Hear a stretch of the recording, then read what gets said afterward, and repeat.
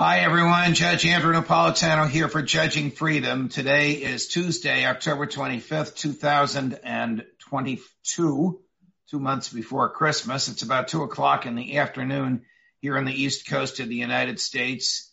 Our guest today, Colonel Douglas Macgregor, of course, needs no introduction to this audience. Colonel, it's always a pleasure. Welcome back to Judging Freedom. I want to start out, as I always start out with you, and your answers are brilliant and consistent. Can Russia lose this war in Ukraine? The answer is no, absolutely not, Judge. And now, if I were to put that question to General David Petraeus, how do you think he might answer that in light of his public comments in the last week? Well, I suppose you'd have to call all the people that helped to promote him, who are currently sitting in positions of authority in Washington, before he gave you an answer, to ensure that whatever he said was what they wanted him to say. Okay, and you're not one of the things I think you and your audience can appreciate is this. In 1942, after the fall of Tobruk, June-July timeframe of 1942, the British had been through 2 long years of uninterrupted defeats at the hands of the Germans. And remember, in almost every encounter, the British and their allies outnumbered the Germans. And finally, after Tobruk fell, which was a very major blow in North Africa, someone asked Churchill, well, are we losing this war? We haven't won any battles. He said, I know battles are important, but battles don't necessarily decide wars. He said, in modern warfare, it's the trends in the wars that decide them. And the trends ultimately favor us, not the Germans. Be patient. Well, I think Churchill was right. The Russians have not sustained any serious defeats. And we know that they were off to a slow start for all the reasons that we've covered. Where they are right now is, frankly, where they want to be. They are defending the territory that they've annexed, and they are training, preparing, and organizing for the major offensives to come in November and December. And here's something else that your audience may find of interest. The 300,000 man mobilization is over, in the sense that those 300,000 reservists are now inside the Russian armed forces, and they're integrated, and they're being prepped, trained, whatever you want to call it. But the mobilization has not been suspended. And there's a lot of evidence that decisions behind the scenes have been made to continue mobilizing, so that instead of looking at 700,000 troops, Russian troops in November, December timeframe, we may be looking at 1 million in the field before January. And I think this is because Mr. Putin and his national security advisors, his military commanders, are listening to us and the threats that we continue to make, and the insistence that he effectively surrender to Mr. Zelensky. And that's not going to happen. Among those threats, and the reason, of course, for my reference to General David Petraeus in an earlier question, is, of course, a public comment that General Petraeus made, in which he said the United States and some NATO countries should lead some sort of an allied force, not a NATO force, but some sort of a coalition of the willing, to quote George W. Bush, on the ground in Ukraine against the Russians. And knowing Petraeus, as I know you do, I'm sure you know that he wouldn't have said something like that without having run it up the flagpole first. So first, what do you think militarily of what General Petraeus has offered? And secondly, who, since he's a civilian now, up the flagpole, would he have run this past? Who else wants this? Does the Secretary of State actually expect his boss, the President of the United States, whose administration is tottering on the brink and whose physical existence is tottering on the brink, to put American troops on the ground? I'm asking you a lot all at once. I'll let you take those balls and run with them. Well, on the first question, I think we have to regard this as having been a kind of trial balloon. In other words, Petraeus was given this material and told to run with it because the people in Washington are interested to see or hear what kind of a response, if any, they get from the American people. That's the first thing. Secondly, unfortunately, I do think there is serious planning going on about the use of U.S. forces in Ukraine. I think it's very dangerous. I think it's ill-conceived, but it's going on. Third, the mention of a coalition of the willing is a dead giveaway because NATO is not united on this issue. Most people in Europe are not interested in being dragged into a war with Russia. So when you ask the question, what is this coalition of the willing? Well, are we going to get some Romanian troops, Polish troops, perhaps, maybe some Lithuanians? It's hard to tell. Anybody else prepared to show up? I don't know how many British troops they can expect to get. I don't think the British could field 10 to 15,000 troops in any period of time that would be competent on the battlefield. The French, they're already overextended in Africa. So I don't know who else we're talking about. So this coalition of the willing, as it's termed, is another indicator. And then finally, why are we talking about this at all, Judge? Right. Why? Because the globalists in the State Department want to put Putin out of business, and they think they can do it. First, it's because Ukraine is devastated. It's losing. It's on the brink of extinction. The counterattacks that we saw over the last several months, it started out with 30, 40, 50,000 troops, then declined to perhaps 10,000, 12,000. They declined further to 3,000 to 5,000. And recently we've seen battalion-sized units, 500, 600, 700, actually trying to probe and walk through Russian defenses. They're running out of manpower that can fight. And in fact, the information I have is that the Polish soldiers in Ukrainian uniform, and we don't know how many there are. I've heard lots of estimates all the way up to and a little bit above 10,000. And then the so-called Foreign Legion that Ukraine has fielded, which may number 5,000 to 7,000 or less. Again, we don't know. That those formations are the only formations with any stomach for a serious attack and a major fight. So that's the other point. Now, finally, to go to yours.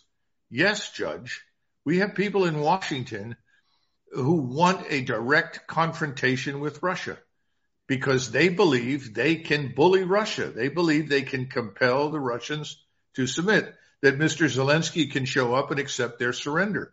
It's bizarre. There's no evidence for it. It's dangerous. It's stupid.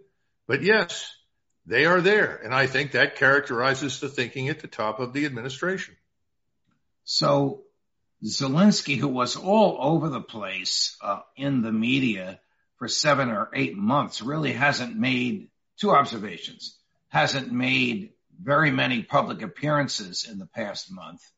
So I offer to you the thought that maybe he knows that what you're saying is truthful and his days are numbered. The other observation I want to make is the storied American 101st Airborne is in Europe for the first time since World War II. They're in Romania. What are they doing in Romania? Well, according to the reports, there are about 5,000 of them. This is a mix of light infantry and UH-60 aircraft. I don't know if they have a battalion of H-64D attack helicopters with them, but they're supposedly working with Romanian forces. Again, this looks like one wing or one leg of the coalition of the willing. Then the rest of the division is up in Poland, which is several hundred miles north. And there are all sorts of rumors on the internet, and people are saying, oh, well, they're going to fly in to Odessa and set up a blocking position to prevent the Russians from moving on Odessa. And they'll be reinforced. Okay, I find it hard to believe that we would be quite that stupid, because Odessa is very definitely on the menu for the Russians. It's a Russian city, a Russian-speaking city. It's never been Ukrainian. And they are going to retake it, just as they're going to retake Kharkov for the same reasons. And that's probably where they would stop normally. But if this happens, I don't think the outcome will be a positive one for the United States and its coalition of the willing. And then, of course, the question is, if we sustain heavy casualties and we are seen as losing, are we then going to turn to nuclear weapons? Because as I've said repeatedly on this thing, I have never seen any interest on the Russian side in the use of a nuclear weapon. I've seen nothing to indicate it. The statements that have been made were always made in response to us, response to anyone who questioned whether the Russians would respond if they were attacked with a nuclear weapon. And they made it very clear that they will. And this is the problem with this limited nuclear war business. But I think now the danger is we could walk into this. And as I tried to point out in that short 1,000-word op-ed, we're not ready. This is sort of get set and go in whether you're ready or not. And we're not ready. The infrastructure isn't there. The tons of ammunition are not on hand. The force sizes don't make any sense. I mean, we keep saying, well, the Russians were stupid when they went in. They made all these mistakes. Well, the Russians at least went in there with a goal of not killing fellow Orthodox Slavs. That was a goal. Didn't want to kill them. All right. That didn't quite work out as they'd hoped. But now we're talking about going in, and we have no such guidelines or constraints, but we don't have the forces. And we're now saying, well, the Russians are building forces. Well, there's a reason for that. This place is the size of Texas. If you don't have several 100,000 troops, you're not going to be able to dominate it. How are we going to do this? I think it's insane. Something else that you alluded to in your fascinating 1,000-word op-ed to which you just made reference was the War Powers Resolution. In my view, a profoundly unconstitutional piece of legislation, but it's never been tested in the courts. It means that we could all wake up some morning to find Joe Biden on television saying, by the way, last night, 50,000 American troops entered the fray in the Ukraine war, and there's nothing the Congress or anybody could do about it for 90 days. Then he reports on it, and they can stay another 90 days. Then he needs congressional approval. But for half a year, for 180 days, he has, in my view, the constitutional power that Madison and company expressly reserved for the Congress in his own hands. He can choose the target and wage the war, which makes him a prince. Madison was adamant about separating war-making power from war-waging power, but this terrible piece of legislation, which President Nixon vetoed because he thought it crimped his style rather than expanding his power, another argument for another time, gives Joe Biden that authority. Is this something we have to fear, that we wake up some morning and find out that while we all slept, 50,000 uniformed American troops, I'm just throwing that number out, entered the Ukraine-Russian war? Yes. I think it's a real possibility now, much more so than any kind of nuclear exchange. I still do not believe that anyone in the White House is deranged enough to even consider such a thing. But I do think that this is a possibility. How much? Is it 90%, 80%, 60%? I don't know. But I do know that after I'd written that op-ed piece, I received an awful lot of information from people on the inside telling me that I was dead right and on target, and then beginning to tell me the kinds of things that were under consideration. So, yes, I think it's a possibility. Now, if we go back to this whole business, let's face it, certainly since FDR, I think we've lived in a world of presidential government. And that's one of the tragedies of the United States. We were founded as Agreed. There's no question about that the presidency, no matter who occupies it, whether it's Jimmy Carter or Ronald Reagan, or Harry Truman or Barack Obama, the presidency has expanded almost to the point of dictatorial powers. That George W. Bush and his successors all claim that somehow they can kill people. I mean, these are claims that even to FDR would have sounded alien. But I have heard nothing other than from you and our colleagues who've been critical of General Petraeus from his statement. Now, you say it may have been a trial balloon. Were they expecting tub thumping in support of it? Or were they expecting silence because no one wants to be the first one behind Petraeus to say it's time to put American troops in harm's way? I think they're most interested to see if there is any public reaction. the people that govern in Washington are really accustomed to a quiescent, compliant public. I mean, how often do people take to the streets to object to things that we do overseas with the American military? The last time I remember any serious opposition to anything being done overseas was during the Vietnam War. And people say, well, see, that's because we had a draft. Not really. It took years before they finally went to the streets and objected to the Vietnam War. How long were we in Vietnam before anything happened? 3 years. Right. So the problem is that most Americans on any given day aren't interested. And so what you get as a consequence of this is what you have now.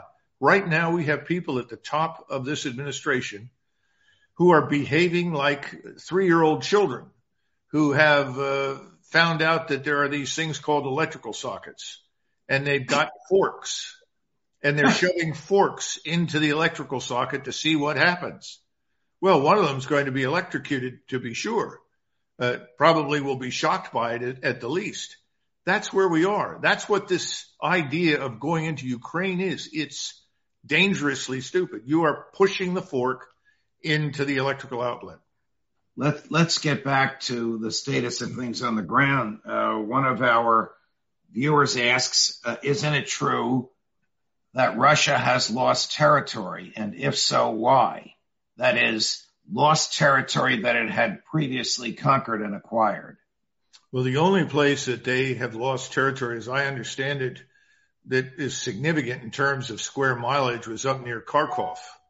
And that was an area where they only had 2,000 paramilitary police stiffened by some paratroopers. And they just said, look, this is wide open, flat terrain. It's not worth it.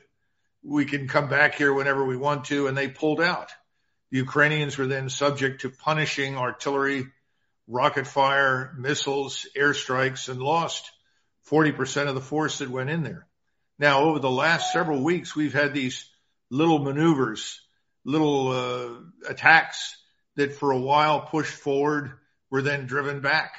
And what has been going on just within the last 24 hours is another one of those.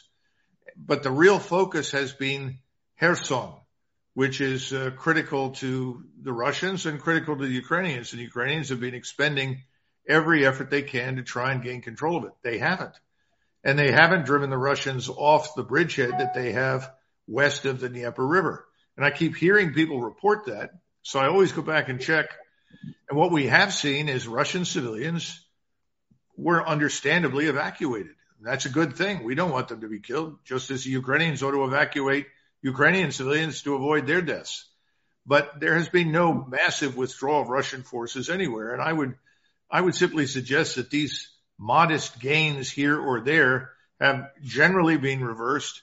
And if they haven't been reversed, it's because there's no urgency to do so. And remember, behind these front lines right now, most Americans don't know this, there are groups of Russian forces with the best equipment available of between 50 and 80,000 men training behind these lines down in southern Ukraine, also behind the lines up in western Russia or eastern Ukraine, and then up in Belarus. So it looks like we see the evidence for 3 major axes as a minimum emerging, involving hundreds of thousands of troops on the attack. That's their focus. They're not worried about a few kilometers here or there of open, flat terrain.